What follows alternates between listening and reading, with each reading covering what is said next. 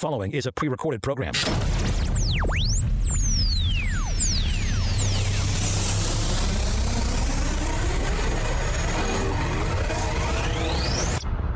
You are entering the Freedom Hut. Congress passes a massive COVID pork extravaganza. Media panic over super COVID in America. Woke insanity takes over a fancy school in NYC. And Merry Christmas, everybody. This is the Buck Sexton Show, where the mission is to decode what really matters with actionable intelligence. One small step. Make no mistake. America great. You're a great American again. The Buck Sexton Show begins. Former CIA analyst. Former member of the NYPD. He's a great guy. It is Buck Sexton. Now. Welcome to the Buck Sexton Show. Thank you so much for being here. And it is, for me, my final show of the year because I'll be on vacation starting tomorrow. The Godfather Mike Opelka will be in for me. And I just want to say a few things before I dive into the news. First off, if you're listening to this on any radio station anywhere across the country, I hope you know that at this point you can always listen on demand. If you miss on a station the show, you can listen to the podcast on demand. And we are on all the platforms, iHeart app, Spotify, iTunes. Please, my birthday is December 28th. I will be 39 years old. And all I want for my birthday is all of you hearing this anywhere to subscribe. And if you're already a subscriber, tell one friend, just one person about this show and say, hey, it's free. Subscribe to the Buck Sexton Show on Apple Podcasts, on Spotify, Pandora. We're now on Pandora. And also make sure you're checking out bucksexton.com because you can listen to the show there as well as we have stories posted throughout the day. So that's my first order of business. My second order of business right now is to just say that we've had a great year on the show. It has been a bad year for America and the world. I understand that. But I did want to say for a moment, thank you so much to all of you who have helped us have our biggest ever year of growth, the most listening, the most podcast downloads, and we just keep doing better and better. And we're essentially at a point now where this show gets placed into a market, and it does well. This show gets picked up by a station, the numbers go up. It's been doing this now for years, but now the momentum and the reality of that is undeniable. And that's because of all of you. And I do think that this show deserves that listening. Producer Mark and me and the whole Freedom Hut team, we do everything we can to make it the most worthwhile experience possible. So if you'll excuse me, it's a little bit of pre-birthday, pre-Christmas self-indulgence here, but I just wanted to tell you all thank you so much because we have had a great year, and it is because of all of you who listen to us and who trusted us in what is a very challenging environment, a very difficult year, no question about it. I think the show has been right. I think we've been more often than not on the forefront of the battles for the truth, whether it's on the COVID lockdowns or on what's happened with this election, on BLM and the movement over the summer. You remember I was telling you all these concession moves, all the negotiations Republicans are talking about, the pulling down of statues, that this was essentially a spasm of the left. It was an outgrowth of rage and a power grab on their part. It wasn't a good faith effort to try and rehabilitate or renegotiate or anything like that. They weren't seeking compromise. They weren't looking for converts. They were hunting heretics. And those are just a few of the areas where I think I'm very proud of what we've done on the show this year. And I don't do as much self-promotion as I know a lot of other hosts do. Occasionally I'll hear a clip somewhere or something and people talk about how great they are. I am honored and humbled to have what I think is the most discerning and most insightful and loyal audience anyone could ever have doing what I do. And I see this all the time from the messages you send, and I also appreciate that you stick with me and with this show through very difficult times, which has certainly been the case this year. So any of you who feel like sending me a happy birthday on December 28th, be much appreciated, but I will be on the beach with Snow Princess doing my thing. Now let's jump into the latest. Congress passed a massive pork-laden bill. Trillions of dollars of spending, $900 billion for COVID relief. And there's a lot of stuff here that's getting conflated. So I want to make this clear. Yes, it is true that the stuff that everyone's pointing out that's contained in the spending bill is not technically part of the COVID bailout portion of this. But it's also true that they waited to do all of this together, and that just makes it more difficult for us to hold anyone accountable. That just makes it more difficult for us to see who was responsible for what in this whole process. And it shows us that the government, there's still a real contempt that the ruling class and the elites have for the American people, because at this moment of real panic and real suffering and pain across the country, which is still going on, you had members of Congress, powerful elected officials, who took this as an opportunity to engage in all kinds of buy-offs and payoffs for favored constituencies. And they did this all together for a reason. That's my point. I understand there's a difference between the $900 billion for COVID relief specifically and the $10 million contained in the overall spending bill, which is the federal government outlays, right? The omnibus, the overall spending bill that had $10 million for gender programs in Pakistan. I know that these aren't technically the same bill or the same effort within the legislative process, but understand this. They did this together so that they were like pulling off all the Band-Aids at once, if you get my drift. They did this so that we would all just be disgusted at the same time, and then we wouldn't really know who to blame. You know, for Pelosi, this is a good thing because she delayed necessary aid, billions and billions of dollars of aid to people who are in a really bad place right now. You know, I've just seen some of the early reports on drug overdose deaths for this year, and it's looking like it's going to be well over 80,000. That's not an official number yet, but that's what the early count is. We're looking at the highest year ever of overdoses in the United States. And remember, we had an overdose crisis for the last 10 years. And the number's been going up and up and up. So we're at the worst ever year for drug overdoses in the United States in our history right now. Over 80,000 people dead. And you can't tell me that there's not a substantial percentage of those who have died who are not doing what they think is a kind of self-medication of their despair, using opioids and other substances because of all the emotional, psychological, and physical pain that they are feeling. And they're feeling it in part because of the separation from other human beings, because of the loss of jobs, because of the destruction of businesses. Yes, I understand that this is a brutal time for the country, and I understand that there's no perfect answer here, but let's remember that there are some who are much more responsible for extending the misery, for making this even worse than others. And Nancy Pelosi is very high on that list, as are many other Democrats. And yes, there's a lot of stuff that's contained in the bill that overall, even if we weren't talking about COVID stimulus funds or COVID relief funds, whatever you want to call it, even if that weren't at issue, Congress is passing bills now that regulate performance-enhancing drugs for horses, and Congress is passing bills to send money to a whole array of countries. We're giving money to Sudan.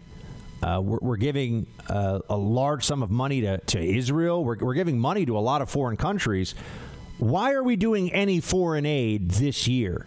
That seems to be a very fair question. I mean, any foreign aid. And I don't want to pick on any individual country. I don't understand why we're doing any foreign aid at all. The taxpayers are having their money sent overseas for what? Do you really think that we should be worried about democracy promotion in Pakistan right now? And let's be honest about this. How much democracy promotion do you think you're really getting in a country of 170 or so million people by spending $10 million, which is what the outlay was? Yeah, that's a lot of democracy promotion you're putting on a very small amount of dollar bills, aren't you? And the list just goes on and on for these things that people are seeing. And one of my frustrations is that, yeah, everyone trashes Congress when this happens, right? People say, "Oh my gosh, how could Congress be so inept and so dumb?" But they do this right before the Christmas break. They know exactly what they're doing. They do it right before people go off on holiday. Who's even going to remember this in the new year? Who's going to really spend any time at all thinking about this once we get into January? No, we'll have other fights. So they understand the game, and they're playing it like pros. We think that they're there to put the interests of the American people first and make responsible decisions to help as many of us as they can, while respecting and defending the Constitution. That's really it. It's a pretty straightforward idea. They think they're there to sign their name to things that spend the public money in such a way that they will be able to get reelected. That's the primary goal of 95% of the members of Congress in both parties. This is bipartisan now, folks. This is both teams. And the government has closed down much of the economy, not all of it, but a lot of the economy. People are facing expulsion from their homes. We have a wave of evictions that is coming. And even if they delay it, eventually it's going to happen. There's going to be a reset. People are going to be kicked out of their houses in large numbers. The government sends everyone, $600? That's what we've got in here in the direct payment. If you fall under certain categories, $300 of additional unemployment.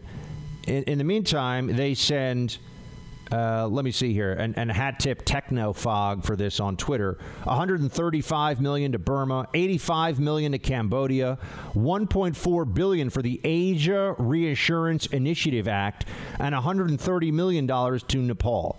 Yeah, that's right. I lose sleep at night worried about whether they're going to fund the Asia Reassurance Initiative Act. That one does get me. That gets me really concerned. I'm very worried about that one. What would happen without that? And we all get angry about it, and then we don't really do anything about it. We were supposed to have the swamp drained, and I think for a lot of us, this is tough. And I know we're going to the holidays, and I just want to say that there's a lot that I'm optimistic about for this country and the future. And honestly, as long as I get to do this with all of you, as long as I can share the truth from the perspective of somebody who really loves this country and just loves Americans, man, I actually love the American people. I have a fondness, even for all the libs. I have an innate and deeply ingrained connection to my fellow Americans. I really feel that. And maybe that sounds a little corny, but we're going to the holidays. I'm just going to tell you how I feel. And I think we'll get through all this, but we have some battles ahead, and we have some housekeeping to do, and we have to get ready for a lot of policy that's going to be, shall we say, suboptimal. That's coming our way. But we also have to be very honest about what has gone on over the last 4 years. And maybe it was an impossible mission to say that the swamp would be drained. But I'm here to tell you, and I think you already know this, but we should all understand the mission continues. I think Trump understands that, too. The mission continues. The swamp has absolutely not been drained. Politics in D.C. has not changed forever. In fact, what we see here is a giant Empire Strikes Back moment from Congress. That's what this is.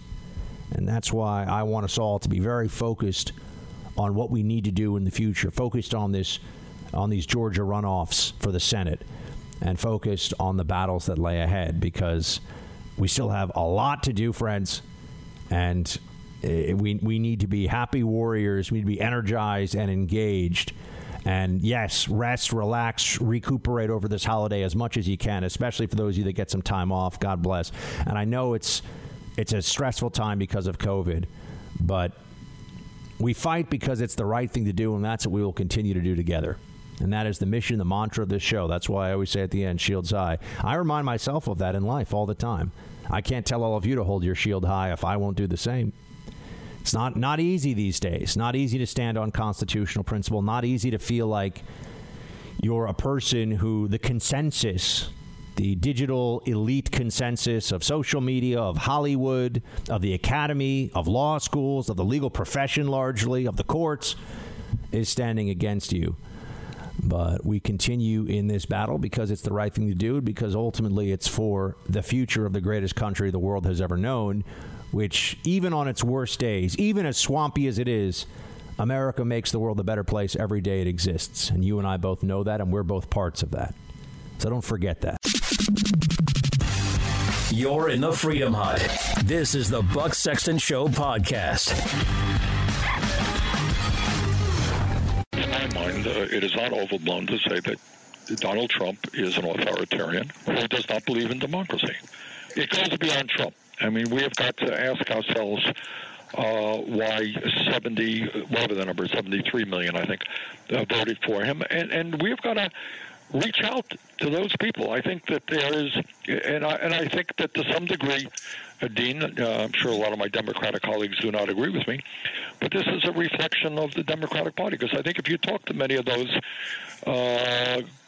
people, working class people who voted for Trump, they'll say, look, of course we know he's a liar. We know he's full of shit. But at least, he does this, he does that, something the Democrats don't do. So we have got to figure out a way to bring our people together, black and white and Latino, Native American, Asian American, working class people, and say, you know what? You need a government that represents our interests, not one that divides us up by the color of our skin or where we were born or a sexual orientation or whatever. Bernie Sanders, I miss him. But, he was sort of mellow, Bernie, there. I've never heard him sort of not yelling. Notice when he gives a speech, it's up here, but when he's on the phone, it's kind of down around here. They're not going to do any outreach. I just had to play that for you just to remind everyone of the delusions here of the Democrat Party. There's not going to be any outreach to people who voted for Trump. Not really. No. They didn't do any of it in the election process. Why would they do any election outreach going forward? I mean, why would they do any trying to bring us over to their side? What was the big idea? Think about this. What was the big idea the Democrats had that Biden stood for that really convinced people that this was the way to go? What was the thing that they had that was supposed to make us all say, you know what? They've got a really good idea here. Let's go with that. It was Trump is basically worse than Hitler, and Joe Biden is a guy who's a Democrat. That was the whole campaign. There was no idea this was run on other than Joe Biden isn't Trump, and the media tried to convince as much of the country as possible that despite his ability to run the country pretty darn well for 3 years, the COVID pandemic was entirely his fault. And so if you want COVID to stop, you have to vote against Trump. That was their whole play. And it was craven, but it has gotten us to this place we are currently in. And so beyond that, I would just say, Bernie Sanders, I hope we hear more from Bernie Sanders in the months and years ahead, just because I love doing the voice on it. Bernie Sanders wants to wish everybody a happy Workers' Day, not a holiday, because it's not about being holy. It's about the workers. It's about getting you as much cash as you can from your neighbor. It's not a gift. It's redistribution of wealth. That's what Bernie wants to do. Wants to redistribute that wealth. That's his version. That's his version of Christmas and Hanukkah gifts for all of you. Taking from your neighbor by the force of government and giving it to other people. I guess that's the Democrat version of Happy Holidays. But there will be no outreach to Trump voters. There will be intended purges of them, though, and get ready for that. They're going to want to make life as uncomfortable as possible for former Trump administration officials. Certainly the media will do it. So will many corporations. So let's remember we have to stand beside those who fight with us. You're in the Freedom Hut. This is the Buck Sexton Show podcast. Buck Sexton is back. It is a good bipartisan bill. It does, as different from bills that had been proposed on the Senate side by the Republican leader, it does things that his bill never did. And that is, it addresses the food needs of the American people. Maybe 15 million children are food insecure in our country, and adults as well. The only thing that can save us is to open the economy. If we give these tin-pot dictators, these governors, more money, they're less likely to open the economy. The answer is not printing up and distributing free money. It's opening the economy. We're not even debating the real answer to this. We're like, just print up the money and shovel it out the door. The deficit be damned. There you have the dueling philosophies of the left and, well, some on the right. You have the dueling philosophies from Nancy Pelosi and Senator Rand Paul here. Pelosi says it's a good bill, which should terrify you, right? I mean, if Nancy Pelosi's happy you should be very unhappy. That's a good rule of thumb about anything that the Congress is doing. You should be unhappy and certainly worried if Nancy Pelosi is telling you that some massive multi-trillion-dollar spending bill meets all the needs that she feels that are out there. And remember that this is a lot less than what she was demanding. What she was demanding was flatly ridiculous. I mean, she's accepting this now because, yeah, this is too much money. It's too much spending. We're $27 trillion, $27 trillion in debt. But she wanted, what was it, almost $3 trillion of new spending on top of all the trillions of spending that's already happened. I mean, that was just crazy town, right? Crazy town. But that's where Nancy is the mayor of Crazy Town, as well as being a member of Congress. I don't know if you knew that. Rand Paul's right.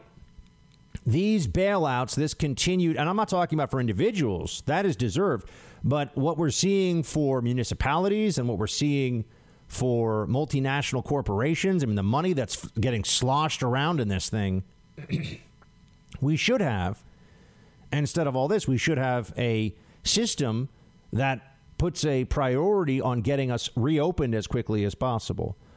What we should have here are incentives in place for companies and for states to take reasonable measures to reopen ASAP, because instead what you have here is America heading into this long period of COVID winter, and there's no incentive for governors, for mayors who aren't already trying to hold the line and stay open. There's no incentive for them to open back up and just take the risk, the political risk and otherwise, of having a spike in cases when they reopen.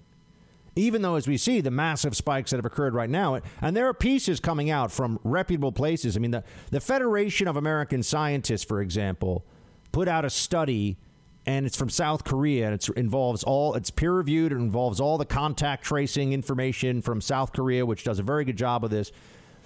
And it showed that there are people in an apartment building who live on different floors who got infected, and they're all in the same air duct line. So the conclusion is that there seems to be a possibility that COVID can freely circulate in the air through air ducts in a building. So you may not even be in the same apartment as someone, but you could still be infected depending on the airflow, which then raises a lot of questions about that piece of cloth that says Biden-Harris 2020 over your mouth and how much protection that really gives you.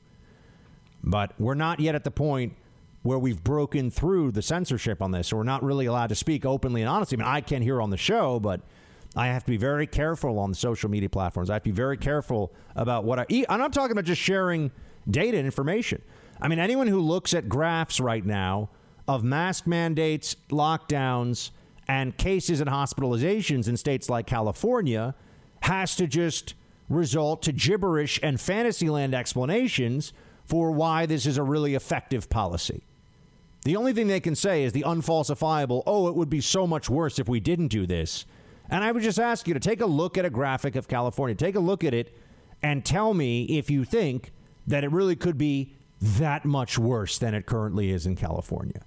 I mean, how much more spread is the whole state going to get infected in 3 days if it weren't for masking? I mean, really, it's absurd.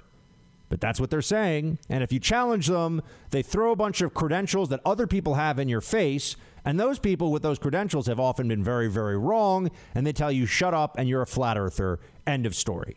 That's where we are. I'm telling you, so much of this is driven by ego because there's so many people who believe they're really, really smart.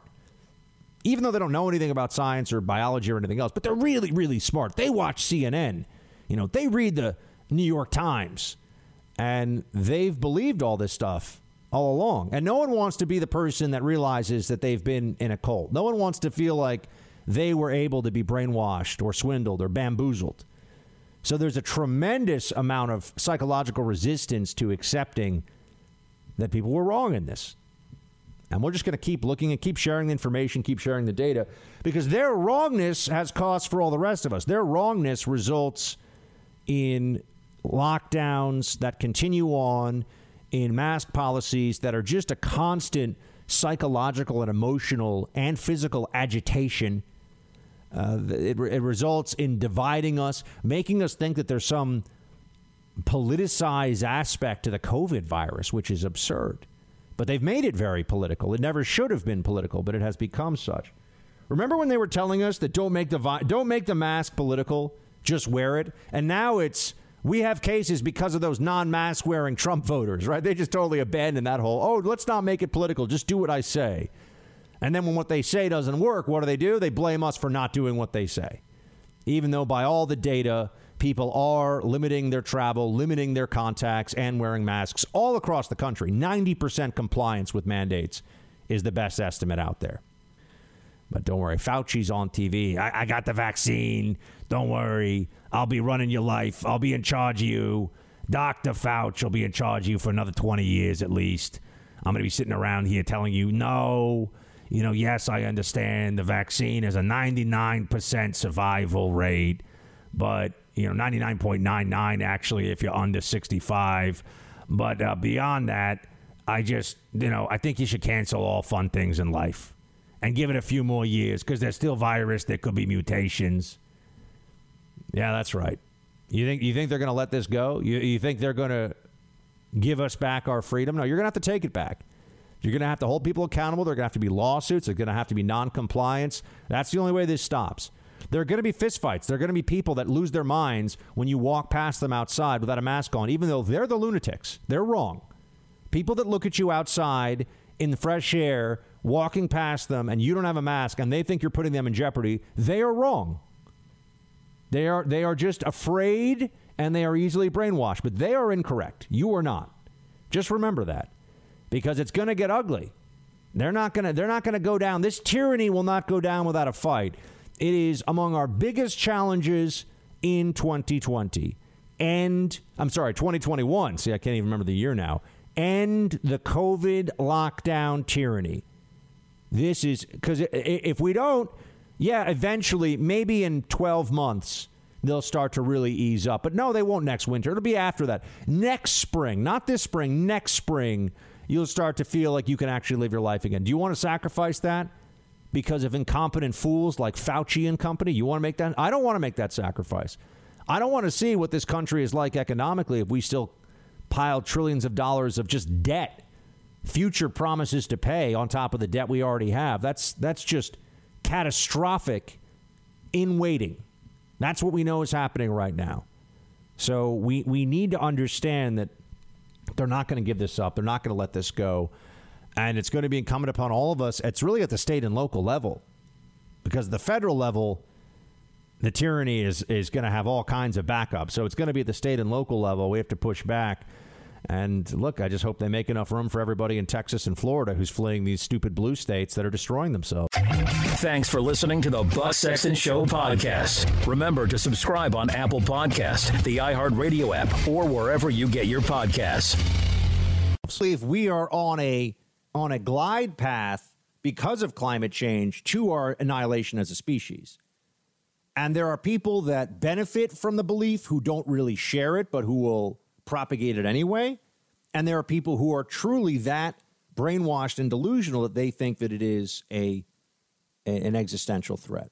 They actually think that. They worry about this. I mean, there are people that write articles now about how they don't want to have children because they don't want to add to climate change. There are people that write articles about how they lose sleep at night because they're so worried about the rise of the seas from all the, they watch too much CNN and BBC and this other crap by people who just aren't able to think for themselves. I often refer to people as stupid in the media, and I'll say this, and part of that is out of frustration. The things they say are dumb, but I know that it's not that they're actually, well, in some cases, I mean, there are people who are just utter morons. There really are. There are people who have low IQs, who are not very bright, not very intelligent, and some of them have enormous media platforms. So I do want to establish that is a real thing. But there are a lot of other people in the media who, went to fancy schools and probably got pretty decent SATs. Not that many in journalism, but there are some that fall into that category. But really what they have is cowardice more than stupidity. They always want to be considered smart. They always want to be considered on the right side of these issues, so they follow the herd. They stay within the crowd. And that is the worst possible mentality for someone who considers himself to be a truth teller. And journalists do think that about themselves. They aren't. It's the worst possible mentality to have. It's why journalism in this country has become such a preposterous joke. And it is. It is a joke. An unfunny one, but a joke nonetheless. but I want to be very clear. This is going to be a major challenge for us going forward. In the year 2021, the Democrats are going to be pushing amnesty and immigration, something you're going to be hearing about a lot on this show, because if we ultimately lose the battle on immigration, we lose on everything. We lose on everything because they're changing the voters. They're going to have voters who are dependent on the Democrat Party's largesse at the expense of taxpayers and citizens. And we're never going to win another. If they have amnesty and mail-in balloting, folks, we're done. The Republican Party is not going to win another national election for a very, very long time. So we're going to be focused in on immigration as an issue, but you're also going to see the continuation of this transfer of the urgency and the demand for your obedience around COVID-19 is going to transition to climate change. And I know for you and me, that's crazy. That's just crazy. It is. But remember, there are people who do believe it. Unfortunately, the Democrat masses, from everything in their pop culture to their friend groups and social media, always reinforcing this absurd belief. All right, climate change is not an existential threat to humanity, any more so than an asteroid hitting the planet is an existential threat. And yes, it could happen. Are you losing sleep about it?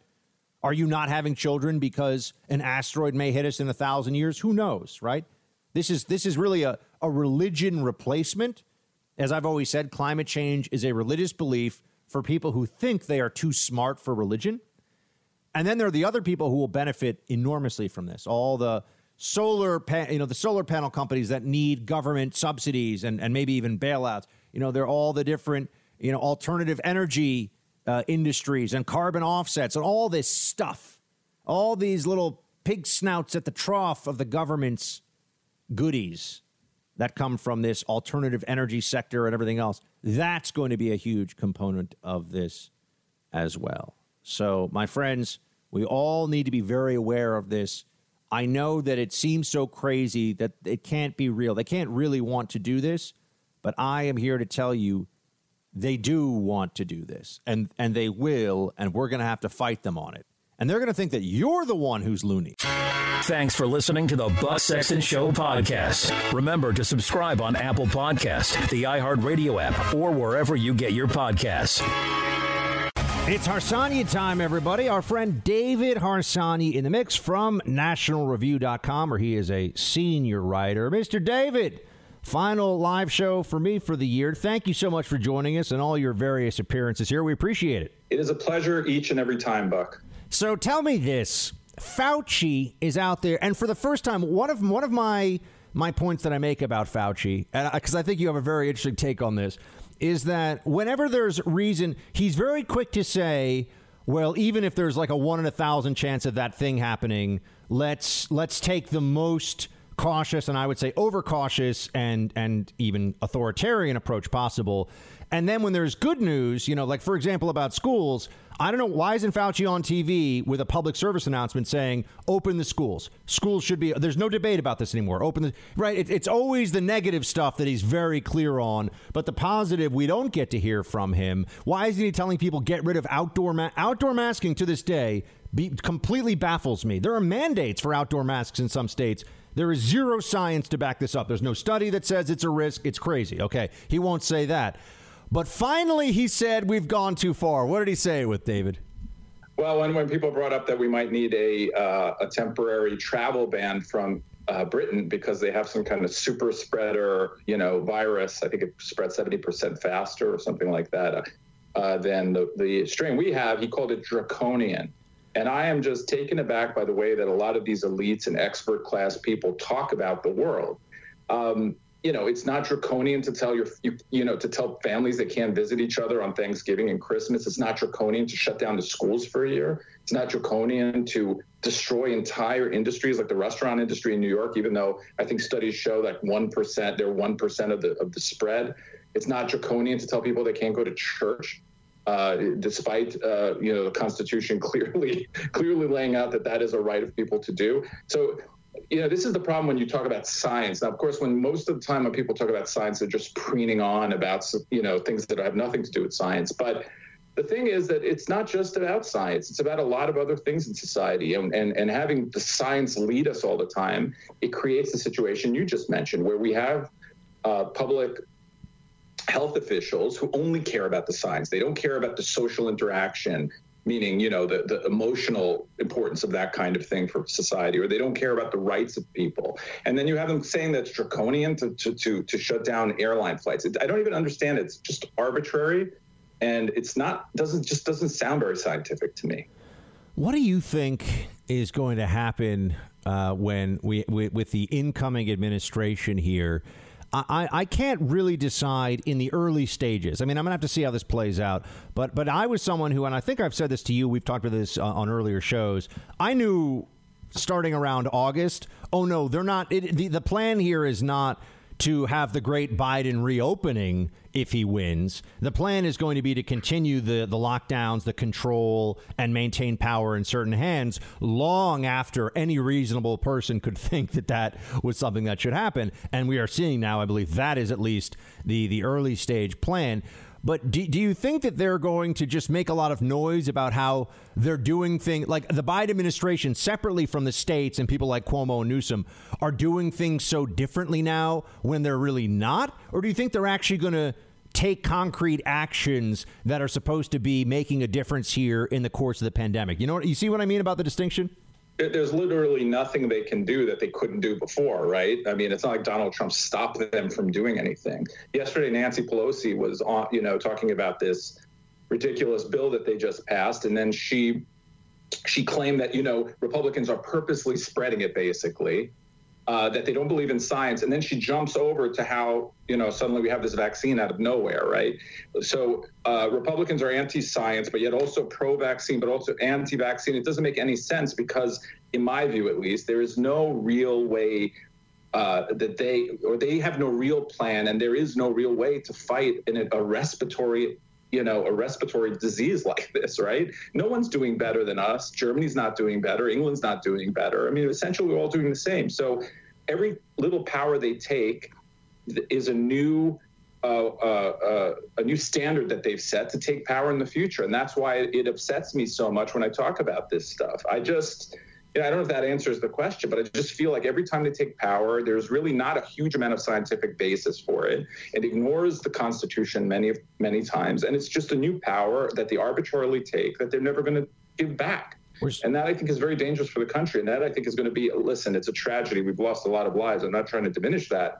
But you also have to think long term about the sort of governance we're going to have moving forward. Biden will completely never complain once about anyone taking too much power, I assume, right, in some states. So that might be the only difference. Speaking of David Harsanyi, he's a senior writer at National Review. And, yeah, David, my expectation is that what you're gonna see is like this is like the 100 days of masking.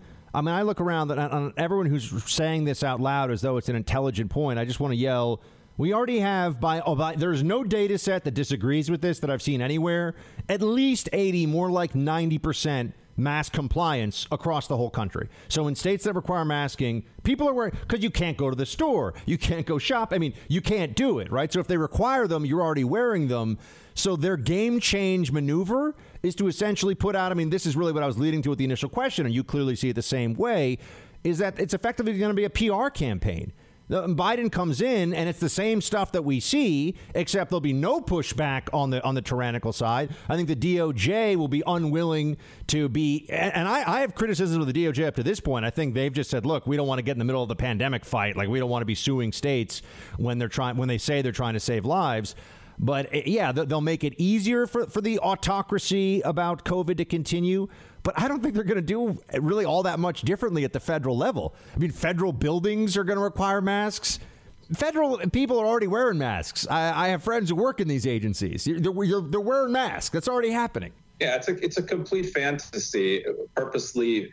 It's a complete political fantasy or partisan fantasy to say that we're not wearing masks when as you mentioned, every study shows that most people wear masks. You can't go into stores where this spreads, where there aren't masks. There aren't churches that are like, most churches I know for instance, Catholic churches near here, they had to do anything. They had all kinds of, social distancing rules in place and mask wearing in place. I mean, people are careful because most people are conscientious. Even if they don't believe it works, they do it to make their neighbors feel better. This was just sort of an attack on red states, which still, incidentally, in most cases, do just as well as any other states. Florida is just as good as California, better than New York.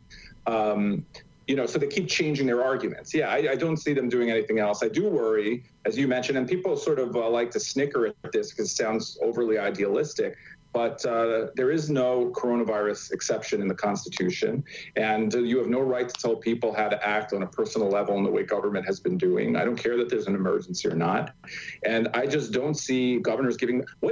I have to ask you, no one has answered this question for me. What is the use of the Constitution if every time there's an emergency, you get to just ignore everything that's in it? No one needs it when we're just doing what we're supposed to. No one needs free speech when you're saying things everyone likes, right? No one needs protection of religious freedom when no one's bothering you. This is when we need it, and this is when it's being ignored by Michigan, by New York, by California, etc. I couldn't agree more. I keep saying the Constitution is not a suggestion box. This isn't like I just went for a meal at Chili's and I want to tell them that they should get me my chicken tenders faster, right? The Constitution is supposed to withstand these moments of crisis. And I think we'd have to all look at this and say it really hasn't. And yesterday when I was on Outnumbered on Fox, I brought up, because we're doing this whole look, China is a major threat. I've been saying that for the 4 years we've been focused on Russia, that China is a much bigger problem long term for a host of reasons. Russia is a manageable issue. It's a problem, but it's a manageable issue. China may not be manageable over the long term. So we got big issues there. But we're talking about Chinese censorship. And I kind of had this moment, and I said it on air. I said, well, yeah, granted, they're not going to throw you in prison for saying the wrong thing on Twitter, but we've absolutely moved in this direction now. There is state-sanctioned, allowable speech about major policy and political issues that you will be shut down for saying the wrong things about. It's true about elections. It's true about COVID. What could be more important than allowing a free and open debate about these lockdowns? That are major institutions. There's free speech as a legal principle, but there's also free speech as a concept. And our major institutions that are supposed to be defending free speech, the news media, social media platforms, they've abandoned ship. Or actually, it's worse than that. I shouldn't even strike that from the record. They're part of the pirate ship that's taking over the ship of free speech. They're actually the offenders. Yeah, I couldn't agree with everything you said more. The free speech is a legal concept. We have the First Amendment, but it's also a liberal concept that we're supposed to believe in our everyday lives. But we have most of the major media, and we've talked about this many times, not pushing back against it, participating in the suppression of speech that they don't like, because for whatever reasons, which is just an illiberal outlook on the world. Now, if you read one of my favorite history books is Modern Times by Paul Johnson, sort of just a history of the 20th century. And every single time and I'm not saying with Nazi Germany or anything like that, but every single time you see people taking power they shouldn't have, it's on the heels of some emergency or imagined emergency or overstated scaremongering, etc. Every single time. And that's what happens here. This is how you corrode individual liberty. Now, I don't know that people are that idealistic about it anymore, frankly, unfortunately, because I see polls and most people are fine with these things, it seems to me, and maybe I'm wrong. And that, to me, is even a more dangerous and scary sort of portend of future events. I don't mean to be a bummer. As we're speaking to David Harsanyi, he's a senior writer at nationalreview.com. Check out his latest there. And whenever I start with I don't want to be a bummer, it usually means I'm about to be a bummer. But I also think that the full economic and just societal devastation from the lockdowns. Now, granted, the body count is very high from COVID. It's terrible. But the way this has been presented to us all along was, well, that will be much less if we do all these other things. And now we're seeing the other things. David, over 80,000 people, it's looking like over 85,000, I think, as of right now, died of drug overdoses in 2020. Highest that it has ever been by a lot. And that's not even including missed cancer screenings and all these very real ramifications. I think that this is going to be a little bit like, when sometimes if you have a bad, if you got like a bayonet wound, you don't know how bad it is until the bayonet comes out. I think until the lockdowns, really end, And then people realize, well, what happens to all the delinquent mortgages, and what happens to what happened to all these businesses that haven't made any money in 9 months? I mean, I think then people realize, what did we get for this? That's also a great way to, a great point. I mean, the negative externalities of the lockdowns are going to be immense for the economy, for our lives, for kids' lives. Or, in third grade, I think is the grade where you see if the kids need help, and if you help in reading or whatever, and if you don't intervene, it gets worse and worse and things like that. I mean, how many children are going to suffer because of this? How many depressed people have killed themselves, et cetera, drug overdoses? It's just terrible. And we're supposed to weigh these things. Now, let me ask, I mean, does anyone really believe that if we had not locked down, things would have been that much worse on the COVID front as far as the deaths go? I don't know. I keep, I show this, and the president retweeted this graph, so that got me a lot, or this comment, and it's gotten me a lot of unwanted attention online, David, as you know that can happen. I'm sorry, it's not possible to be a reasonable person and look at what's happening in California right now, an entirely blue state. There's no Trump, no masking, lobby in California. Doesn't exist. An entirely blue state that was saying that they had crushed the virus before. It is not possible to look at not just their cases, but their hospitalizations and their overall COVID problem and say, yeah, they had this figured out. It would have been much worse if they hadn't done all these things. I don't think a reasonable person could say that. And they're saying it all the time.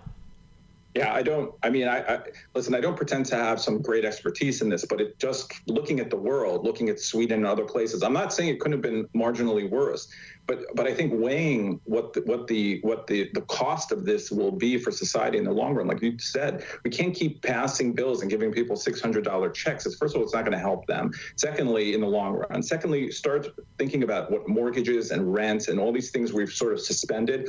This is real property. People have given loans. This money just doesn't disappear simply because people don't pay it back, or the loans don't, and rent as well. People own those buildings. They're going to need to be paid. There's already a backup, and that sort of cascades into other problems, as we saw in 2007 and 8 and things like that when you have the real estate market. So I don't predict anything terrible. I don't know how these things are going to play out, but it's hard for me to believe that there won't be real cost to this societally as we move forward. And then when you ask yourself, we just blindly followed, Dr. Fauci or whoever else, and I'm not trying to just blame him. This is the whole expert class was saying these things. Was it worth it? And I suspect that it probably was not worth it because we still have many, many deaths. I think that it would have been far better to protect and to be honest, we didn't exactly know how this, in the beginning, what was going on, but to protect populations that needed it and allow other people to move forward with their lives. And we didn't do that. And now there's going to be but here's one last thing. The thing was they never switched it up, right? Once we knew that it was the older folks who were the potentially going to die from this, they never switched up their ideas. It was always the same. It was always lock it down. Don't let people go to school. Don't work. Let the teachers unions run the schools, et cetera. And that, I think, is where, not at the beginning, but later on, where there's the real problem lay for us, and where the real mismanagement of our society lay. David Harsanyi, everybody, NashReview.com for his latest. David, always appreciate you, my friend. Happy New Year to you, and we'll talk to you as soon as we come back. Thank you. You too. You're in the Freedom Hut. This is the Buck Sexton Show podcast. Maybe 4, but at least 3. We offered another $500 billion in relief, only to be blocked by Democrats here in the Senate. Speaker Pelosi was candid. She basically said, well, this is about politics. We don't want President Trump to get credit for Congress stepping up in a bipartisan way to provide relief to the American people in the run-up to the election. That's what you have to know about this giant bill and what happened and what led up to this point. There's really nothing else that you have to know. There's really nothing else about this in terms of the process. There's a lot about the bill itself, but I mean, in terms of why was it so delayed? Democrats delayed it. That's why we waited months for this. And why did they do that? Because the misery of the American people was to their political benefit. Senator John Cornyn there is absolutely correct. I want you to remember that, not just because it feels like there might be some accountability if enough Americans going into the ballot box in not just 2 years, but in a couple of weeks. This Georgia Senate runoff is essential, okay? So let's not forget that when we talk about the political battles ahead, I'm not saying, in a far-off land, in a time, long since forgotten. We're talking about as soon as we come back from the Christmas season and Christmas break, we're going to be in this Georgia runoff. So I want as many, and we have a lot of Team Buck in Georgia, a lot of people that listen to this show down in Georgia, and I want people to remember that the Democrat Party made people suffer because it was in their interest politically to do so. And people's anxiety, their businesses made it worse for everyone. That is Pelosi's legacy in the 2020 year of COVID.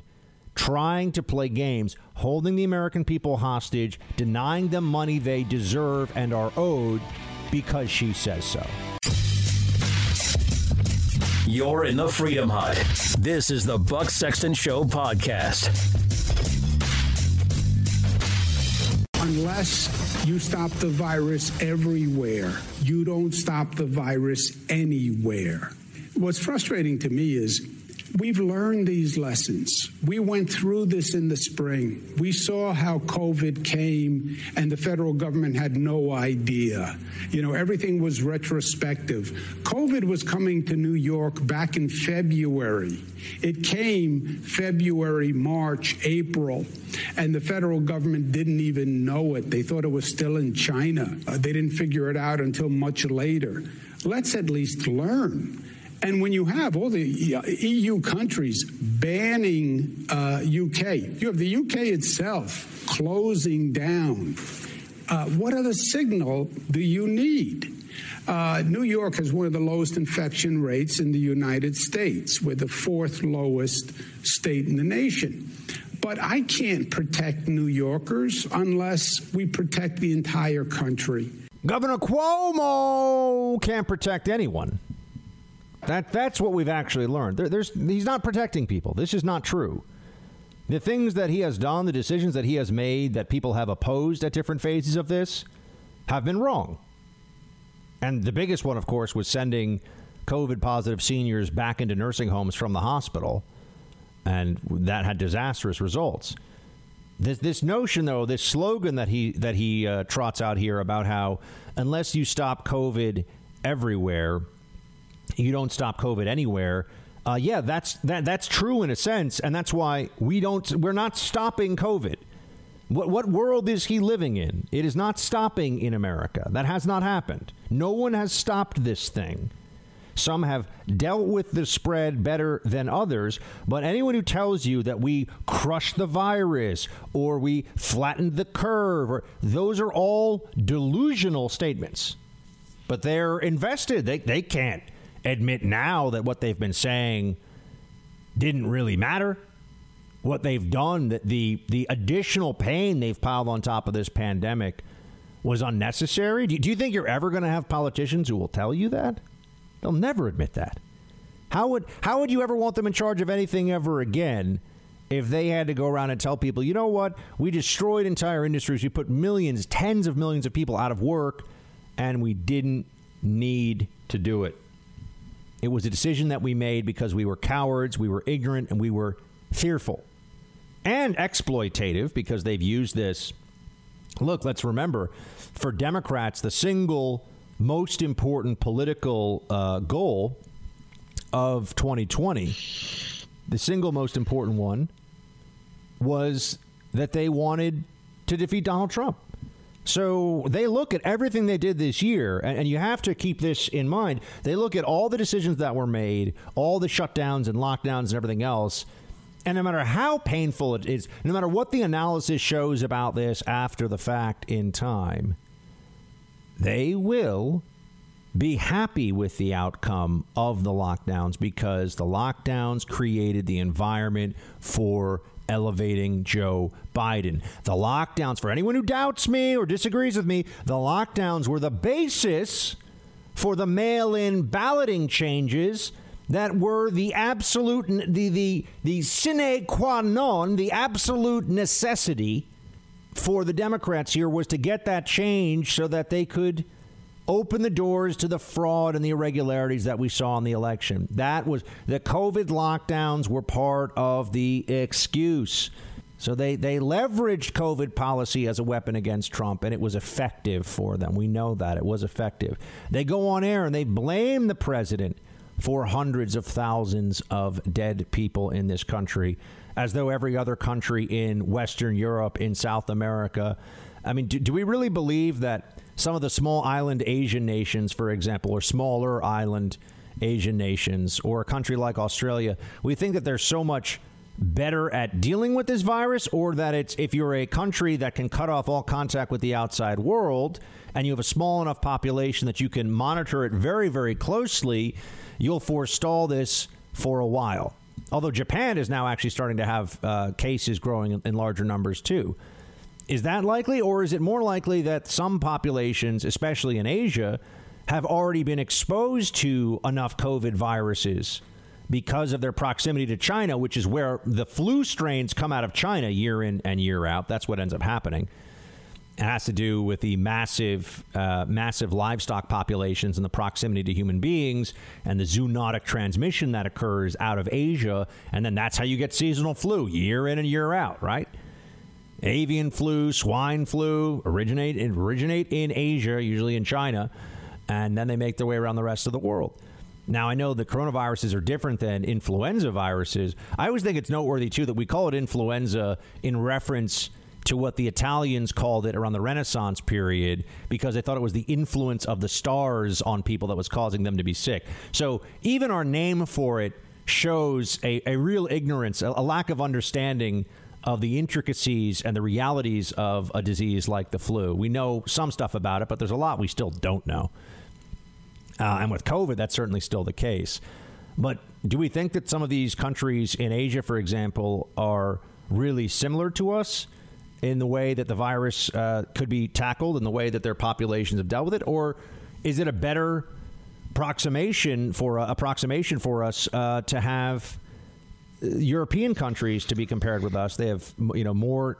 We're geographically more similar, and when you look at that, there's no way you can make an argument that Donald Trump is the reason for all of this death. It's simply absurd. It's obscene. But they continue to do it. They continue to say things that no honest person could believe. But they like this because it allows them to justify everything that they've done. And that's why it's going to be so hard to get them to think differently at all about any of this. They're going to continue this narrative, is what I'm telling you, that it's all Trump's fault, because eventually we're going to look back at these lockdowns. We're going to look back at what has been done here and realize that this was disaster. Thanks for listening to the Buck Sexton Show podcast. Remember to subscribe on Apple Podcast, the iHeartRadio app, or wherever you get your podcasts. I believe intuitively it's already here. I believe that. Because if it's been flying around the world, it will be here. And I say that intuitively because I have an educated intuition, because I lived this and you lived this. Also, I am not a total moron all the time, and so I am aware of the fact that by the time it is on the front page of major newspapers, a virus that is spread very, very rapidly is probably already here. Yeah, you don't say. What a shock. Thanks, Cuomo, you buffoon. This is why this talk about shutting down flights, I'm seeing people saying this. We wanted to shut down flights from China because we thought that we didn't realize where the virus had already spread to. We also knew that there was a tremendous hot zone in China, and we needed more time to figure out what we were going to do. But we've had a lot of time to figure out what we're going to do now, and this virus has been in free circulation. There's no reason to believe that this is limited to the UK. The more transmissible strain of this, they say it's 70% more infectious, and they think maybe it's more infectious among children. But again, okay, even if it is more infectious among children, it is at, I don't like to say no risk, because then people will come at you and they'll say, well, look, 2 out of 10 million kids that got this have died from COVID, which is about what the number is. Your chances, if you're under 18, of dying from COVID-19, if you have a normal immune system, are like 1 in a million. I mean, they're actually, I don't mean 1 in a million as an exaggeration. I think it is about 1 in a million. It's infinitesimal. But if I say no risk, they'll say, oh, but people died. You're lying, right? So it's very, very, very entirely acceptable risk. And that's really the phrase here I want to hone in on. Entirely acceptable risk. We have demagogues and authoritarians and a cowardly media that are all working together right now to eliminate the possibility of you being in charge of determining what is acceptable risk when it comes to viruses and health for you and your family. They're making all these decisions for you because when we push back, they say, oh, but there's risk for other people, so it's not risk for you. It's about spreading the virus. And to this, I want to say, yeah, but there's also my freedom, my liberty, and the Constitution at stake here. And there's always been risk to other people from human interaction of aerosolized viruses. I'm also going to say this now, and I want you to remember that I said it. Asymptomatic transmission has been exaggerated. I'm not saying it doesn't exist. I'm not saying it's not a concern. It has been exaggerated. Why? I know it's been exaggerated because if they had stronger numbers, we would see it all the time. But what they do is they have these largely anecdotal studies to push asymptomatic transmission because then you can't be relied on to avoid other people if you could feel totally healthy but still spread this virus. Think about that. We're all hiding. We have all these problems because of a virus that we've been told almost 50% of the time, 40% asymptomatic spread was what they were saying in the beginning of the summer. We were told spreads where people don't even know they have a virus. That is for most people the degree of lethality and danger that this virus is for them. They don't even know they have it. I mean, if you have a bad case of strep throat, you're going to be in misery for a few days until your antibiotics kick in. You get this, you don't even know you have it, is what they tell us. Now, I think that asymptomatic transmission, asymptomatic cases, I'm sure it's very widespread. Asymptomatic transmission doesn't make sense. Let me ask you this. Now, sorry, let me go back for a second. It's not that it doesn't exist, asymptomatic transmission. It's that as a widespread problem and cause of this disease, that doesn't add up. Why would this disease spread so easily among asymptomatic people, but other viruses out there, what seasonal influenza, different viruses, does not spread so easily among asymptomatic people? It may be pre-symptomatic people, and that's a different thing. Do you shed a lot of virus right before you show symptoms? Yes, that is true of other things. So it may be true of this one as well. But what we are told to believe is that this is an outlier in that you could be 3 days into an infection, feel totally fine, go for runs outside, go lift some weights, feel totally fine. And people are around you and you're just shooting virus at them all the time that can infect them. That's unique.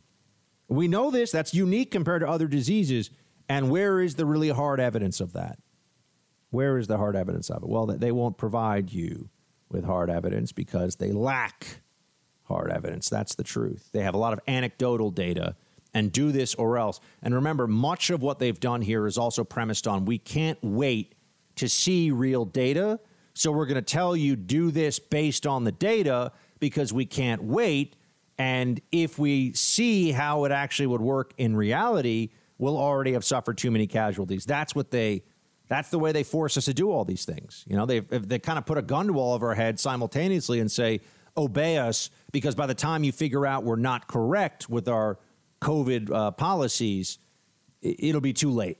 I'm sorry, that you think we're not correct and we are correct, it'll be too late. That's their premise. This whole thing has gotten so out of control. And I've been saying this for a long time. Here we are, lockdown 2.0, big second wave. Why isn't New York City being hit more by this? I think it's important for us to think this one through. Why isn't New York City being hit harder? We have super high population density. We have a lot of people, essential workers and others who are still, I'm going into an office every day. I've had friends recently who have come down with COVID, so it's very much out there. But New York City has about half the positivity rate based on testing. And I know there's a lot of ways testing skews this debate, because how much testing are you doing? The people that say, oh, testing doesn't create cases are being intentionally obtuse. They're being morons, right? Because the point isn't that you create, it's if you test a lot of people and there's a high false positive rate. And on top of that, you're catching more of the COVID that's already out there compared to previous testing when you were doing less, and therefore you weren't seeing as much COVID. There are real reasons why the numbers are skewed. That's obvious to anyone who thinks through this. I would just note, I would return to, why does New York City have a lower positivity rate than the rest of New York State? And I think the answer is, well, I shouldn't say the answer is. An explanation for it is, in the serology testing that we did back in May or June, we saw that about 20% of New York City had been infected. That was the official number based on the extrapolation of a large number of blood tests looking for antibodies. 20% of the whole city. Since then, we've obviously had far more cases, and we also did not catch. I mean, the 20% was probably a low figure. It might have even been 18 or 19% officially, but it was a low figure. And you've got to add at least another 5 or 10% on top of that for what's happened since then. So you're getting close to a third of the city would already have had COVID and had antibodies. So while we're going around masking and distancing and doing this whole dance we've been doing the whole time, and in New York City, we're where California was over the summer because everyone's patting themselves in the back. Look what a great job we're doing.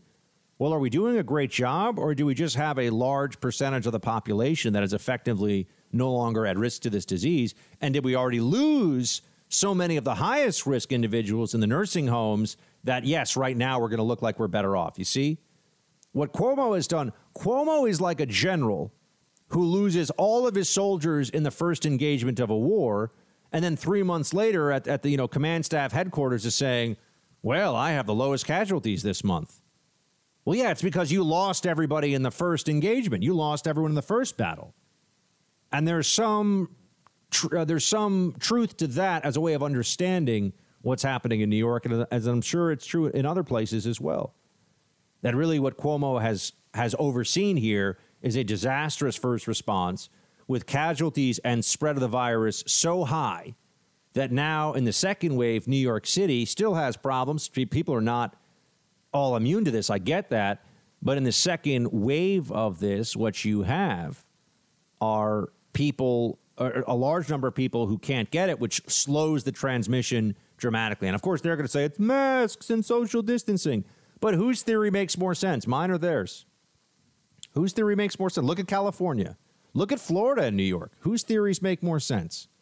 Who is actually supported by the data, and who's part of this cult of the magical mask? It's what Dr. Fauci, your mask is magic.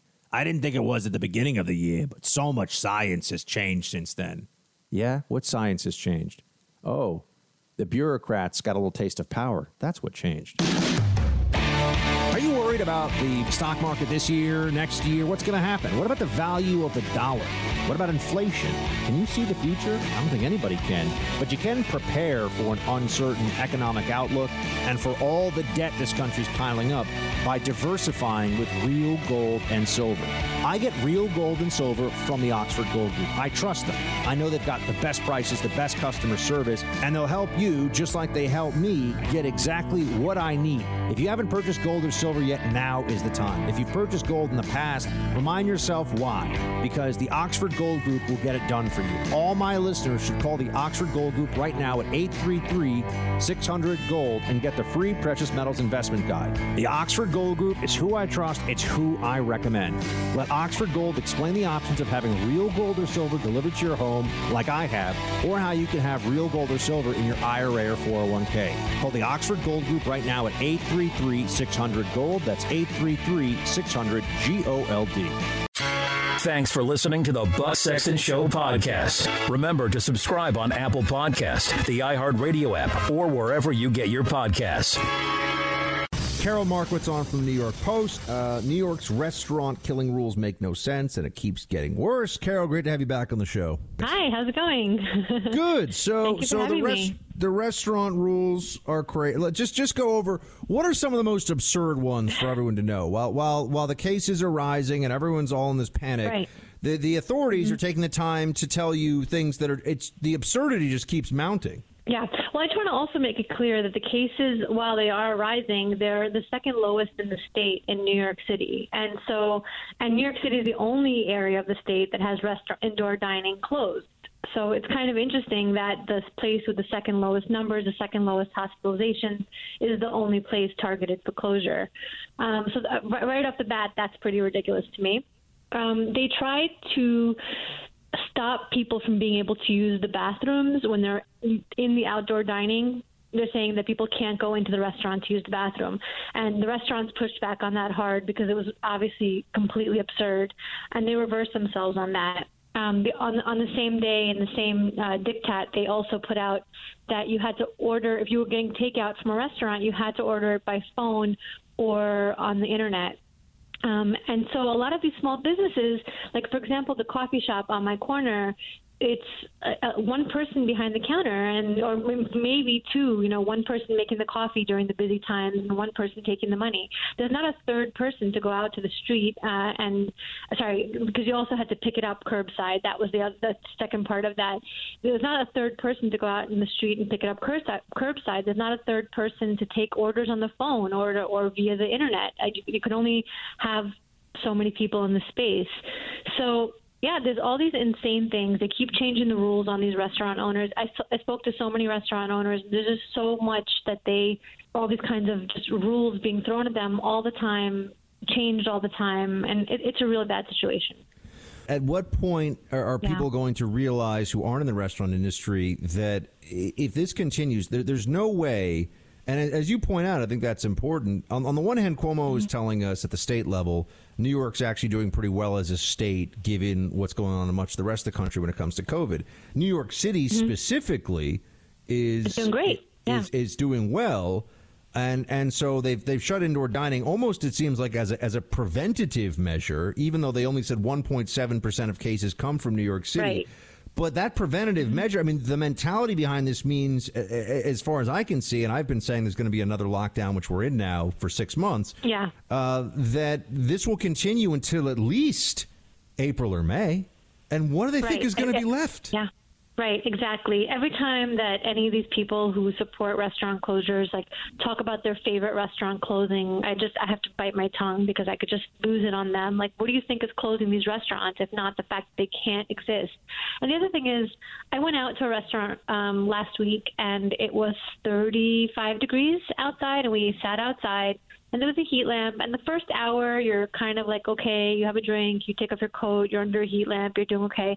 The second hour, I could not feel my toes. And it was just, I don't know how often I can do that. I don't know how often anybody can do that. But the thing that I really thought as I was sitting there in this restaurant, that most of the tables were full outside, is that if these people didn't have this outdoor space to go to, if they didn't have a restaurant to go to, they would be somewhere else. They'd be inside their homes. It's not like people are not going to gather. That's it. They're gathering. This lockdown thing is over. Nobody's following it anymore. It's over. And our politicians just have to face it. It's done. Speaking to Carol Markowitz, opinion columnist at the New York Post. She's got a piece up on New York's restaurant killing rules, and I just would wonder, how are we doing right now with schools? I mean, I know that we'd be in a break anyway, but give me an update on the status of the school system. Well, it was a really splashy story when schools reopened in November, because actually early December.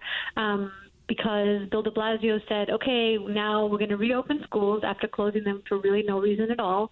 And we're going to move to a full-time model. And I almost fell down on the floor. We're moving to a full-time school model? Wow, that's amazing. And it was so unbelievable because it's totally not happening. Very few schools are opening full-time. The insanity and ineptitude behind all of these decisions. When de Blasio made that announcement, he got his headlines, but almost no school that I know of is going full-time because they just don't have the space to keep social distancing and do full-time. And my concern, honestly, is already not even for this year. I sort of think this year is done and schools are not going to improve and they're not going to open for any longer length of time than they are right now. My concern is September. And still the kids won't have a vaccine. There's not even trials yet for kids under 12. So what's going to happen? If they still have to social distance, that means that elementary school kids are still going to be going to school at most 2 or 3 days a week. And it's really just not a path forward. This is, I mean, it's stunning and it's honestly pretty saddening just to even think about this. But I think it's important. I think everyone needs to know that. This is why I keep saying, the closing restaurants now, they tell you it's for a couple. There's no way it's only for a couple of weeks. Because once they've got the closure, they don't want to be the ones. It's much more politically dangerous in their minds. Forget about any health danger. Politically dangerous to reopen in the middle of winter, and then there's a spike, and then it's on you. So once they get closures, once they get these rules in place, the overwhelming momentum is going to be, everything that they're doing to us right now and everything they say they may still do to us, they're going to carry that all the way through the winter. And, and as I said, really April or May is when we'll start to be told, oh, maybe you can have some normalcy back, even with the vaccine out there. Because remember, the vaccine is going to take time. Everyone knows that. But also they have created a near zero risk tolerance in the public perception for what we can do. And the vaccine doesn't bring the risk to zero. And, the other thing I've been just talking about a lot lately is that our pathetic New York City politicians are not standing up to Cuomo. Again, our restaurants are the only restaurants closed. And in a lot of cases, our schools are the only schools closed. In most of the suburban areas, schools are open full time.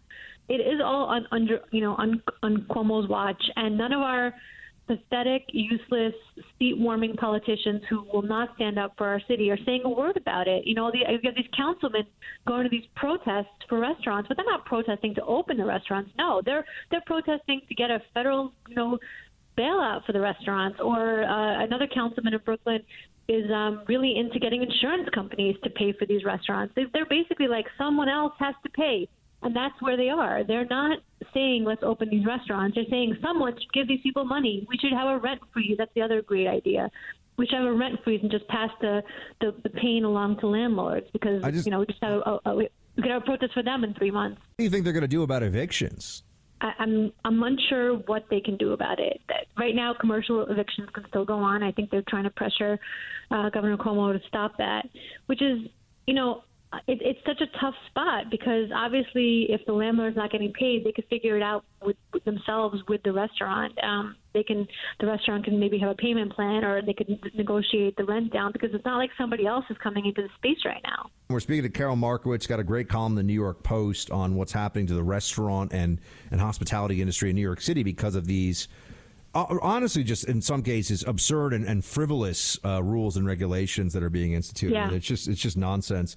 But Carol, are you beginning to hear a little more from you're a Brooklynite, I'm a Manhattanite. Are you hearing more from Democrats or seeing any willingness on their side to say, because for a while, as long as this was about Trump, it didn't matter. It didn't matter how much we suffered or anything else. It was, you can't give in to this. The anti-lockdown thing and Trump were intertwined. Now I look around the city, I'm like, have you guys had enough yet? This really isn't about Trump. Do you see any change in mentality, or do they really think in St. Fauci we trust? The only thing I've seen a shift on is schools, because the New York Times, the Atlantic, they all sort of made it okay to shift their position on schools, but they still don't care about the science of whether people are catching this at restaurants, which, again, they're not. And I don't know what it will take. I really don't. I call these people the pajama class because they're sitting at home in their pajamas getting paid on their laptops, and they don't care what's going on around them. And it's really bad that they are unable to see their neighbor's pain and the way that their livelihoods are being destroyed for no reason. I'd be first to say let's close restaurants if there was evidence that restaurants were contributing to a high spread, but there just isn't. And again, anybody going to a restaurant is probably hanging out with the same people at home anyway. So shutting down indoor dining is just moving it indoors to other locations. Carol Markowitz. Carol in the New York Post, great writing. Thanks so much for joining us. Thank you. Thank you so much for having me. We mentioned de Blasio before. What is he really focused on? What is de Blasio focusing in on? right now? Where does he think his energy and his time should be spent? I like to say very bluntly, our mission is to redistribute wealth. A lot of people bristle at that phrase. That is, in fact, the phrase we need to use. We have been doing this work for 7 years to more equitably redistribute resources throughout our school system. This guy, this buffoon, is giving Marxism lectures while the city of New York is in desperate straits. That's really what he's doing. Redistribute the wealth. This guy thinks he is on a mission from on high, although I don't know what higher power he believes in one way or the other. But this guy thinks that his purpose in life isn't to make New York the crown jewel of American cities and the greatest city in the world, which I think it has been for a long time. I mean, I love this place. Don't get me wrong. I keep coming back. I've moved twice to D.C., and I said, I've had enough. I want to go back to New York. I love New York City. My family's here. This place is a part of me. It's been a huge part of my life. And I've never felt before. I mean, yeah, after 9/11, we got hit badly, but we rallied, and we knew once we got almost a year past 9/11, and if you look at where we are now, almost a year past the pandemic to where we would have been a year past 9/11, we rallied, and yeah, it was a terrible loss, and we had to come together and support, NYPD and FDNY after the losses that they suffered, and friends and members and family members of our community. But we knew we rallied. We knew we were coming back, too, as a city and as a country.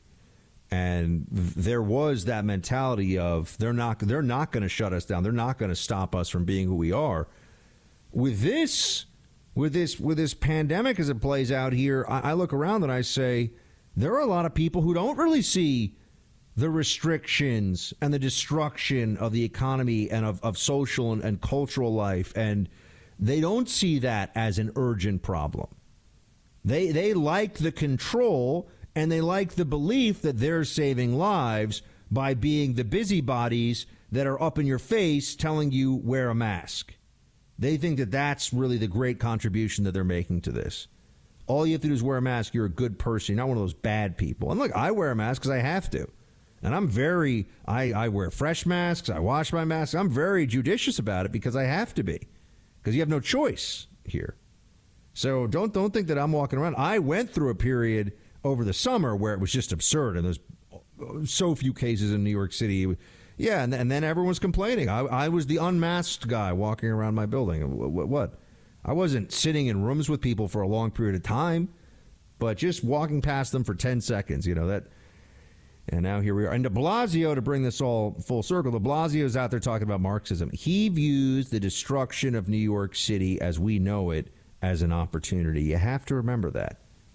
We have the enormous vacancy issue in all these hotels. I mean, who wants to stay in a New York City hotel right now? You want to go stay in one of those big hotels near Times Square? I don't think a lot of people are excited about that. And never mind all the commercial real estate that is not getting use right now. And they're saying they want to switch it to residential in some cases. They're looking at changing the zoning to do that. You know what de Blasio is going to want to do. He's going to want to he's going to jack taxes up on people who are, earners. And he's going to try to take as much money as he can to subsidize other people's housing. And I think his real plan if he's got time to do it before he has to leave office, will be to set up as much subsidized housing in some of these office spaces as he can, whether it's middle income housing or however the NYCHA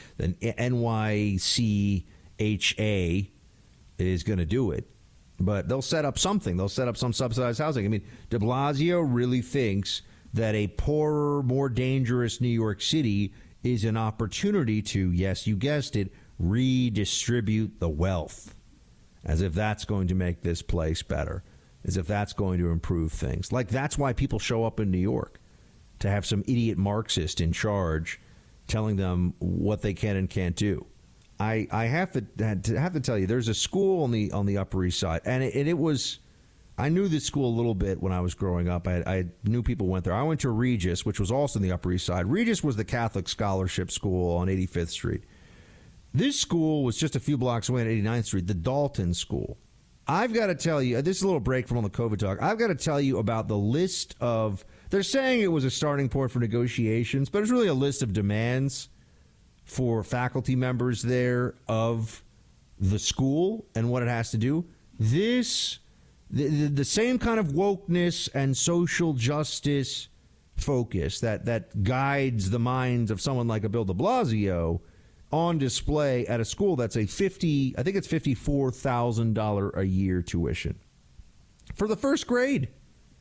We're not even talking about, there's a high school too, but you got 8-year-olds, 9-year-olds. Parents are writing over $50,000 checks so they can learn their ABCs. You're in the Freedom Hut. This is the Buck Sexton Show podcast. This one is for the parents out there, and for anyone, for the kids that are listening, probably too. And my mom tells a story around the family dinner table when we celebrate my birthday every year, that I am now a syndicated radio host on over 180 stations, and I've filled in for the biggest radio shows in the country with success in terms of the listenership and the response, to Rush Limbaugh, to Sean Hannity, to Glenn Beck, the three biggest and best shows on the radio right now from the syndication perspective. So I've done all that, and I think it's worth noting for everybody that I am somebody who started out with a whole lot of trouble talking. I was a kid who had a speech impediment. I always forget the exact, but it's essentially a pronunciation defect. There is a more official speech therapist term for it, but I was somebody who just heard words one way and mispronounced them. And this was really embarrassing as a kid. I actually mispronounced, believe it or not, I mispronounced my own name. And yes, I would tell people my name was, I would tell people when I was a little kid, 6, 7 years old, my name was Butt. And you can imagine that did not go over well with my peers, and I was very aware. And I had to have speech therapy lessons as a kid. And so this is about the second or third grade, speech therapy lessons. And I also had to have additional outside tutoring because I was falling behind, probably because I lacked confidence in all the different areas of academics at that, writing and trying to begin reading and things like that. And my mom, who is a superstar champion mom of the universe, never gave up on me. And my dad encouraged me, and they stuck through it with me. And by the time I got to the 5th grade, I was the top student by far in my class. By the time I got to the 8th grade, I got a full scholarship to a private high school in New York. It was a $100,000 scholarship. So stick by your kids, and those of you listening to this, if you got any trouble in school, or if you have a speech impediment, you have a stutter, stay on it, stay brave, stay proud, keep your shield high. You're in the Freedom Hut. This is the Buck Sexton Show podcast. I was a kid making fun of Dalton kids because, all that school rivalry stuff. We were in the same neighborhood. I never thought I'd be on radio later on talking about how crazy the Dalton school's gotten, but this is indicative of the whole woke mindset. This is it's an example. I want to be clear about this, but it's one that this could be any corporation. Any company these days has training like this. City employees in different places, as seen by some of the work that Mr. Christopher Rufo of, I think he's with the Manhattan Institute, but the work that he's done to show that people get this anti-racism training as part of being a municipal employee in places like Seattle. You get anti-racism isn't the absence of racism, you see. They're escalating. The rhetoric changes for a purpose. This is not just because people are bored in the social justice circles. They're actually doing this for a reason. So they create this demand of anti-racism. And what that effectively is that it means you have to take affirmative steps. You have to take actions as prescribed to work against racism. It's not enough to just not be racist. You have to do, and institutions have to do, penance in order to make up for the racism all around them, the racism they benefit from, and the racism of history. Now, Do you ever think that you reach a point where you've done enough of this? Is there ever such a thing as enough anti-racism? Remember, not we shouldn't be racist. We all agree on that. Racism is bad. Racism is immoral. This is something else. This is, well, now there are demands that come from the anti-racism movement that you have to meet. It doesn't matter what you've done. Like, I could sit here and say, well, hold on a second. I'm the chief financial officer of this company, and I don't want to do this. I don't want to give into your list of demands because I treat all my employees very well. I advance, I've got African-American employees in very senior roles, and they're very happy, and I treat everybody as equals, and I'm a good person. And the anti-racism movement would say, no. That doesn't matter. You give in to the anti-racism demands because of the system around you that's even allowed you as a white male to be the CFO, don't you see? Your actions, your decency, your colorblindness in the way you treat people, none of that matters to the anti-racism movement because ultimately this is a shakedown, right? Ultimately this is do as we say or else. It's not about whether you're a good person or you're racist or not or your institution's racist or not. There's racism everywhere. And the only way that you can be absolved of the constant original sin of existing as a white American today who does not take part in the anti-racism movement is to take part in the anti-racism movement. There's no other way. There's no other option. And now this brings me to the Dalton School. I mean, this is kind of hilarious. This place is a bastion of ultra elitism. I mean, I'm just going to say this right now because I knew a lot of these kids growing up. And I also went to a college that a lot of Dalton kids like to go to, or a fair number of them want to go to and, aspire to go to. And I just tell you, there are plenty of kids that go to Harvard and go to, Princeton and Stanford and all these schools who don't have parents paying $54,000 a year to send them to school. I mean, this is just nuts. It's just not worth it. I mean, if you're so rich that money has very little meaning, I mean, I guess maybe, and it creates this sort of social connection. But a lot of kids who go to these kinds of super fancy private schools, and again, I know, and many of them were friends of mine or people that I knew growing up, they don't end up being very much. They end up, I mean, if mom and dad have so much money that they can buy their way through life, maybe, but that's a lot of money. Right? That's a very high bar. Anyway, the Dalton School list of demands, and this comes after, remember, Megyn Kelly is very high profile removal of her children from the collegiate school, which was a rival of my school, St. David's, growing up. So I know the collegiate school very well. Megyn Kelly, formerly of Fox News, now does her own projects. She pulled her child out publicly. Just said, "I'm pulling my kid out," and I believe it was over. Although I don't know if she really got into this much yet. I believe it was over the sort of transgender and gender identity training that was being looked at, that they were trying to brainwash her son into. Collegiate's an all-boys school. I don't know if you can even say that anymore. Collegiate is a school of self-identified male gender individuals. But she pulled her student out. Dalton, very similar place. Here's the stuff that they want. I mean, this is where you really get into the why is this getting so much attention now. A parent leaked a memo, and it's a list of demands. 129 faculty and staff members signed this. That's most of the faculty and staff at the Dalton School, I can tell you that. All right, that's a big chunk of. I mean, maybe they've got 200 in faculty and staff. Maybe, I don't know. That would be a lot. I mean, 129 is going to be almost everybody. So the faculty and staff signed this thing. They attest to this. And this was given out to parents. And here are some of the demands laid out. They want 12 diversity officers. That's right. They want 12 adults paid, I'm sure, a very competitive salary for something that you think that anyone could do. 12 adults, probably paid all in the six-figure range, whose only job is to go around this school, which does not have, I mean, I find out how many students, it only has a few with the high school. I mean, probably 500 kids in the whole thing, or something like that.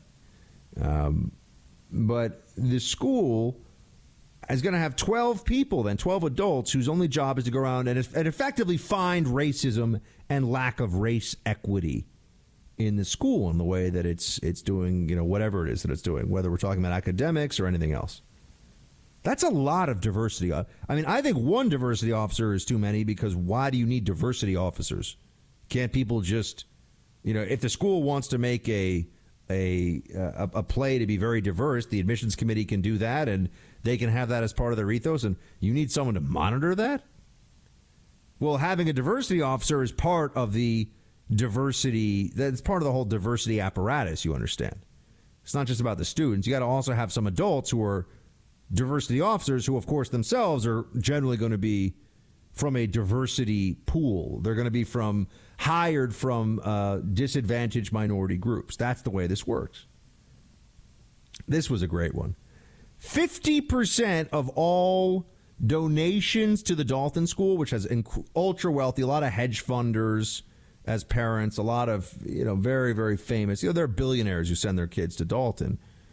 And 50% of all donations to the schools have to be rerouted to public city schools. So they want to take, if you give a check for $1 million to Dalton, which people usually do so that their other kids can get into Dalton, that's the whole game. But if you give your check for $1 million to Dalton now, the faculty and staff of that school want half of that money to go to the public school system. A forced donation. How well do you think that's going to, and let me also tell you this, Dalton's very liberal. It's a very liberal school, very liberal parents. You're not going to find a lot of Buck Sexton listeners among the Dalton parents, that's for sure. They're all watching, Anderson Cooper and Tapper and Maddow and reading the New York Times. Libs. You're going to have 90% plus of them are going to be libs. Dalton's a very, very left-wing school in that regard. Rich, but left-wing. Elites, but Democrats, or Democrat elites. So the 50% donation thing, that was pretty amazing. And this one was interesting. This is according to the Daily Mail's write-up of this. All AP classes, advanced placement classes, would be eliminated by 2023 if student scores weren't racially equal. So they would get rid of all AP scores unless minorities were scoring as high as their white, and I assume their Asian counterparts in these classes, because it gives an unfair advantage in the college admissions process that some kids get 5s and 4s on APs and some kids get 2s and 3s. It's out of 5, by the way. The Dalton School. Yeah, that's right. They want to get rid of AP class. And it goes on and on. Oh, wait, here's more. Overhaul the entire curriculum. This is from the actual list of demands. And add required courses that explicitly center black liberation and challenges to white supremacy. Reduce tuition for black students whose photographs appear in school promotional materials. Pay students of the school if a photo of the students is used in a pamphlet about the school. For black students. It's nothing is said about other students. Mandatory community and diversity days to be held throughout the year. Required anti-bias training to be conducted every year for all staff and parent volunteers. Mandatory minority representation in elected student leadership roles. That's right. They're going to have a quota within the student government that has to be filled of minority students. Mandatory diversity plot lines in school plays. Hiring of multiple psychologists with specialization on the psychological issues affecting ethnic minority populations. And it just goes on. Oh, and require public anti-racism statements from all employees annually. Officially, in writing, bend the knee to this lunacy. These are the requirements. You want to work at the Dalton? You know who was the headmaster of the Dalton School? Fun fact, a long time ago. To give you a sense of how much that place has changed. Bill Barr, the Attorney General of the United States, was the headmaster a long, long time ago at the Dalton School. Want another fun fact or interesting fact? You know who was, while Bill Barr was the headmaster, which I think you can now, it's like principal, or they call it, they can't say headmaster, but they used to be headmaster of the Dalton School. You know who was one of his math teachers? One Jeffrey Epstein, who we were all told to believe beyond a reasonable doubt killed himself, even though he was in a high security prison under surveillance constantly. Okay. So, yeah, Dalton has some famous faculty alumni, that's for sure. Now, I understand a lot of you're like, well, my kid goes to a great school out in Bergen County, or my kid goes to a great school out in Suffolk or something. I get that. Do you feel like, does this really, and, you know, when someone's going to $54,000 a year factory of elitism and pomposity, which is what Dalton really is, that's right, I'm taking some shots at it. Remember, I went to Regis Scholarship School, thank you very much. My dad had to send me to school the first week of school with a $20 check, $20 to take for laboratory fees and some kind of a student fee. That's at $20. Other than that, private education, 4 years. It's a great place, so I give Regis a lot of credit. It's the best $20 anybody could spend. Dalton costs $54,000, so that's quite a bit more than $20. And I think it was an inferior education, but we could argue about that another time. But when you see this happening in a school like that, understand that this is happening at a place where the parents where you'd think there's enough financial and educational power among the parents that they wouldn't be forced to deal with this level of lunacy, that the school would want to protect its reputation in some way. And no, eventually everyone is supposed to bend the knee to this stuff. This will come to your child's school if it has not already. It probably is already there. You just may not be aware of it. Your son or your daughter is being indoctrinated in this anti-racism stuff. Sometimes they'll call it anti-bias training. Same thing. This is left-wing cultural Marxism. This is left-wing identity politics taught as though it is the only way to see the world. And if you doubt it, if you challenge it, you know what they hit you with? You know what your sin is? You fail to join as an anti-racist. And what does it mean about you if you're not an anti-racist? What do you think the conclusion is that they want everyone to draw right away? Well, if you're not an anti-racist, you must be, yes, a racist. Thanks for listening to the Buck Sexton Show podcast. Remember to subscribe on Apple Podcast, the iHeartRadio app, or wherever you get your podcasts. All right, our final roll call of 2020 went a little long in the last one, so this is going to be a shorter roll call than I usually would do. But don't worry, we got so many roll calls coming to the new year. And also, one thing I will do, I want to tell you this: I'll catch up, and I'll be looking through a lot of messages on Facebook, on TikTok, on Instagram. I'm not really going to be posting, and I'm not going to be doing shows over the Christmas break, but I will be, and the show will be reachable. So send me a message. And, you know, if you want a few Tallulah photos, I'll put some Tallulah photos up online. Tallulah, of course, the dog. And, so I'll be looking through messages. So if you send us roll calls, and we'll certainly pick through and grab some to start us off January 4th when we're back here. And like I said, Mike Opelka is going to be taking over for me. So there's going to be a Buck Sexton show. It's just Mike Opelka guest hosting, and he always does a great job. And Mike is an old friend of mine and just such a good dude. And I really think you should listen to him.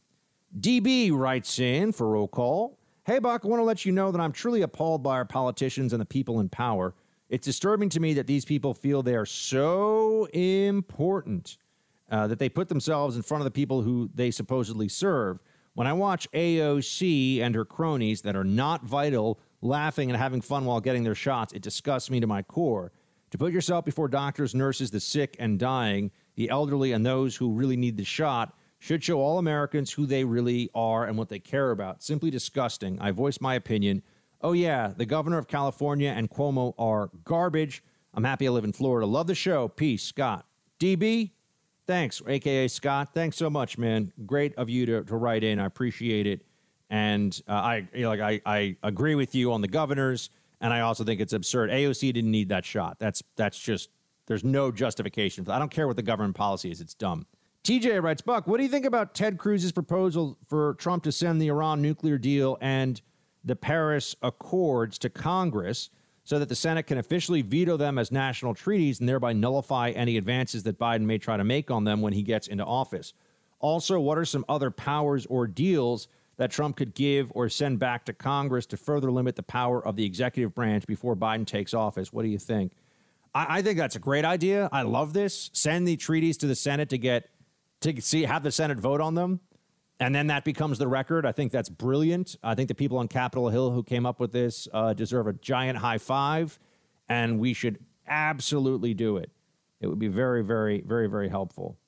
And friends, that's going to be it for us here, man. 2020, we were in this together. Have a great holiday season. Merry Christmas. Happy Hanukkah. Happy New Year. Shields high.